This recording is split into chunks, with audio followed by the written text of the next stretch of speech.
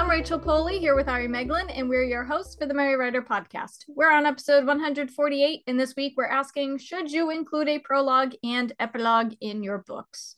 Before we begin, don't forget to subscribe to the podcast wherever you're listening so you never miss a show. And if you enjoyed this episode, please give it a like, write a review, and share it with your friends. All right, so what is a prologue and an epilogue? I'm going to assume most of you already know the answer to this question, but I'll explain it anyway. A prologue goes at the beginning of a book, before the first chapter, and is an introductory of sorts. It may be a brief flashback or show off a separate group of characters or setting that teases something that may come later in the book. On the other hand, the epilogue goes at the end of the book, after the final chapter. This is typically a recap or aftermath of the events in the book. So I'll begin this episode by saying it's completely up to you if you want to add a prologue and or epilogue to your book. You can have one or the other, or you can have both. And whether you need one or both of them is entirely up to you, and it will depend on like your book's genre and the content that's actually in basically your plot. I say content in the book. That's your plot. I will say that not every reader enjoys having a prologue and or an epilogue. I think a lot of people tend to prefer epilogues than prologues.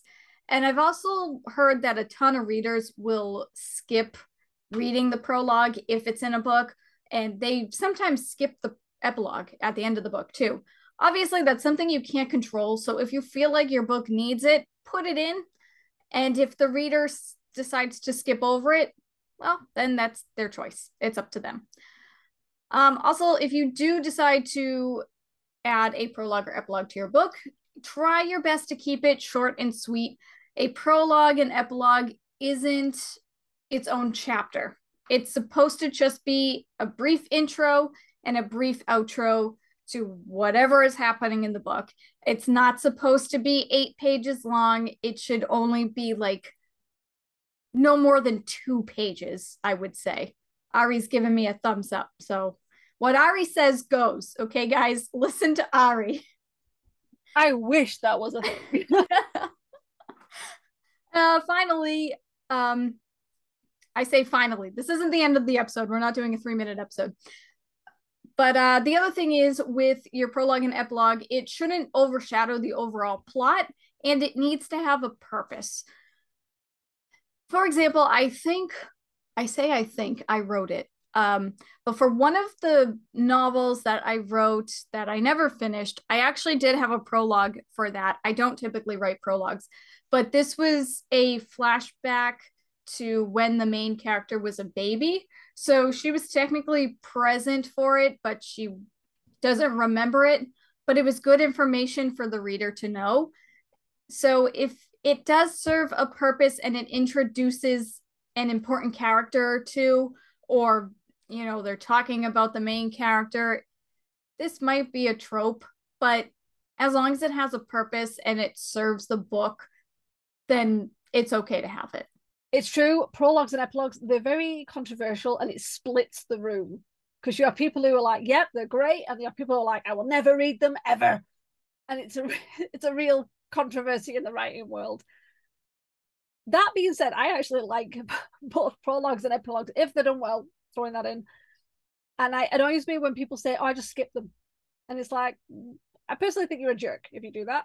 Personal opinion, I'm allowed to say it, personal opinion, but I think you're a jerk. There are some brilliant epilogues, and I think sometimes it is needed. Epilogues. There are some great prologues, and I think that sometimes they are needed. I think if there's some sort of history that's got to be at the beginning, something that sort of sets the overall scene or the situation. I'm thinking, I'm using the movie because I can't remember the book. The movie in The Lord of the Rings. We always go to The Lord of the Rings, don't we? It's our favorite thing. You've got the whole explanation about the rings of power, the war, what happened to Sauron, how the ring ended up getting all the way over to Frodo. Well, no, not Frodo. Who was it first? Oh my God, what's his name? Bilbo. Yeah. Getting the ring, getting all the way over to Bilbo. That sort of gave you the history to sort of set up for the books. And it was probably better putting it like that in the movie than trying to weave it through the story. And I've read several books like that where, especially in things like urban fantasy, where the world is very different. And what the writer has done is that at the very beginning in the prologue, nice, at the very beginning in the prologue, they have explained how the world came to be. Like, so say your world was run by insects. Okay, the insects have taken over. It might be that the prologue explains the war with the insects and how they ended up in power. That would make sense because then it sets it up and you don't have to weave through the rest of the book. And again, if you have something that happened and there's a time frame, that usually works really well. Same with an epilogue. If there's been quite a big time frame since the end of the story to the epilogue, that's where an epilogue would be. You know, something that happened after a couple of years or several months. That's what works. As Rachel said, it's not another chapter. And it shouldn't be chapter 1. Don't just take chapter 1 and make it a prologue.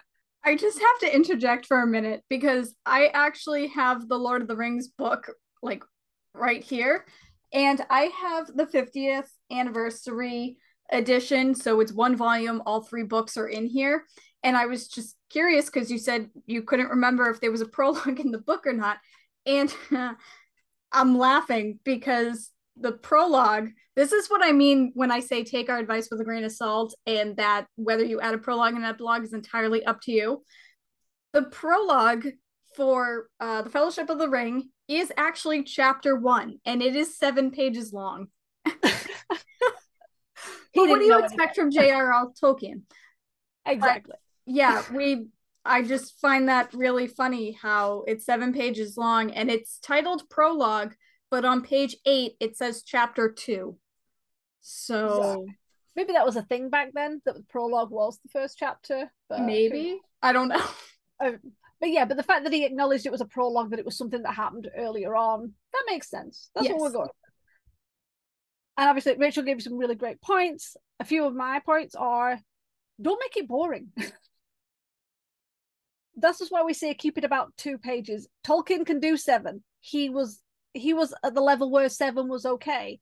And let's be honest, his story was massive and huge and massive world building. So you're going to need 7 for an epic like that.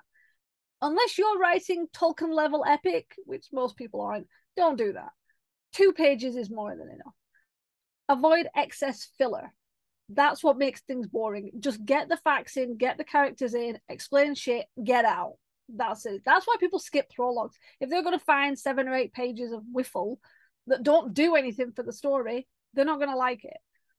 And obviously don't thought dump. It's not a place for thought dumping and info dumping. Yes, if you're talking about how the world formed or how a war happened and then the end of the war is how the book starts, I understand that. That can work. But it still shouldn't be a massive info dump. It should be written better than that. It should be written as a story, as a, you know, with dialogue or whatever. Yeah, I can't think of a better way of doing that, but just don't make that your, well, I can't info dump in chapter 1. I'll just do it in the prologue. No, bad writer. No, don't do that. I can't know if I mentioned this, but I actually like prologues. I think I did, but I'm just throwing in again. I do like prologues. So if you feel like you want to write a prologue, understand there are writers out here, readers out here like me who would enjoy a prologue. Okay. You did mention that you like prologues. I do agree with everything that you said. I think that a prologue, obviously you don't want to have excessive filler, and it shouldn't be a thought dump. It shouldn't be, you know, part of your outline and you telling yourself this is what needs to happen like throughout the book. You're supposed to be setting up the plot or setting up a particular character, the hero of the story in your prologue, and not just, I don't know. See, now I know Tolkien wrote Lord of the Rings years and years ago, but I was just gonna say it shouldn't be its own chapter, which we've already said, but he did that. I mean, he can do what he wants. Yeah. Ari likes prologues. I have to play devil's advocate here and say that if I'm going to have a book that has just one or the other, I would prefer an epilogue. I think that depending on what goes in the prologue, I think that can be sprinkled out throughout like the rest of the book within the story. And epilogues, I do like to see the aftermath of what happens to the characters, especially if it's at the end of a series. But I do think that a prologue is certainly helpful, especially if you're building a brand new world. A prologue can help set the world setting. And then in chapter one, you can begin already in the village or city or wherever you are. And your readers will already have a decent idea of where they are and what type of setting it is from the prologue. I'm going to jump in and say I actually don't like epilogues. No, I don't mind them. I prefer prologues. And if you've got a prologue, I don't like a prologue and an epilogue. But I think it's because if I had to choose, I like prologues because the epilogue, I don't like to find out afterwards. At the end, it's like I like the characters to just everything to be finished, especially at the end of a series. And then my brain will tell me what happened to them. I don't, you know, you don't want to find out like the author says, and then she died. It's like, no, she didn't. No, I decided she didn't do that. After the end of the story, 3 months later, she didn't die. That's not it. So no, I prefer to make my own ending after the end of the story rather than an epilogue. Yeah. No, that makes sense. I can agree with you on that one. I do understand. I think, like, for me, if it's a standalone book, I don't necessarily care for epilogues. But as I said, like for a series, I do like to see what could have happened to the characters. I like creating an ending for them in my head as well, but it is kind of cool to see where the author wanted them to go in the end and the type of aftermath because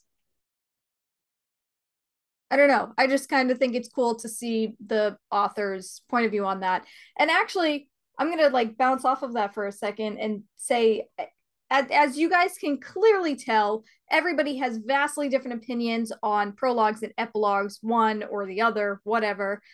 I think if you have an idea for a prologue and or an epilogue for your book, if you're unsure of whether you should include them and you ultimately decide not to, writing them and having them on hand is a good idea to use as a freebie for your email list or your website or something.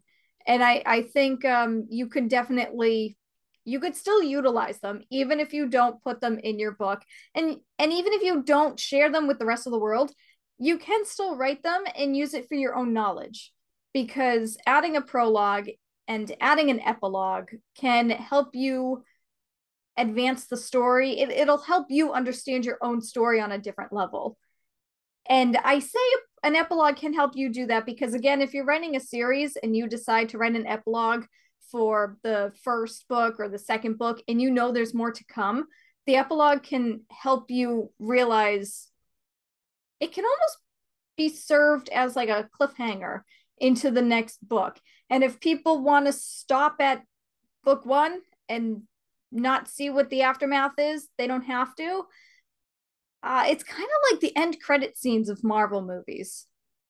Like some of them can be served as like a cliffhanger to what's to come, and then others are just like fun little tidbits of here are the characters now. It's like in Agent Carter. It's a Disney Plus series, good series, but it only lasted two seasons before it got canceled. But at the final episode of season 2, they had a final scene where it showcased one of the bigger characters dead, and then it got canceled. So it's like, that's an epilogue I didn't need because you didn't continue it. Exactly. So you got to choose wisely on what, not only whether you actually add the prologue and episode, but what you decide to put in the prologue and epilogue. I said episode first before epilogue, but you guys know what I mean. I'm not editing that out. It is what it is. We're keeping the blooper in. Yeah. This is the 4th episode we're recording as of today, guys. So this is what you get. What you hear is what you get. Yeah, the quality drops down as we get tired. Yes, yeah. No, I think one of the big takeaways is it should be your decision. I have seen a lot of advice on like blogs and vlogs and, you know, everyone with clogs saying oh yes, you don't write a prologue, don't write an epilogue, you don't need it. It's like, screw that. If you feel like it needs it, or it works well for you, or you really just want one, put it in. You can always check with your betas, but obviously in the end, there is no yes or no. It can be anything. If you want it in, put it in. I hate that kind of, oh, definitely don't do this. I'm sure we've done that. I'm sure we've given advice like that. Don't do that. But with this, no, there's no right or wrong with a prologue or epilogue, except for the bits we've already said, like, make sure it's important and it's got a purpose. But the kind of rule that's out there where it's like, don't do prologues and epilogues, that's dumb. Don't listen to that. That's me. Don't do something. Don't do that. You can cut a lot of this out. I think it's just wiffle. I mean, the bottom line is it's your story, it's your book. If you think it needs a prologue, if you think it needs an epilogue, put it in. If you're not sure if you necessarily need it, but you want to add that little extra sparkle to the story, then yeah, go ahead and put it in. I mean, as I said, I do know a bunch of readers that actually, if they see a prologue, they just skip it and start on chapter 1. I mean, you can lead a horse to water, but you can't make it drink. It's kind of one of those situations. And if you do add anything important in there and the reader misses it, well, then that's kind of their own fault. They missed the fine print. What are you going to do? So with all of that said, I hope you guys got something out of that. All I got out of that was Ari and I have different opinions on epilogues and prologues. But there you go. You saw two different sides of it. So you're welcome. And again, take our advice with a grain of salt. But I'm just going to wrap up the episode now, and I'm going to turn it over to you guys. Do you include prologues and or epilogues in your books? And if you do, how do you decide whether or not you should put it in? We'd love to chat about it, so tell us your answers in the comments below.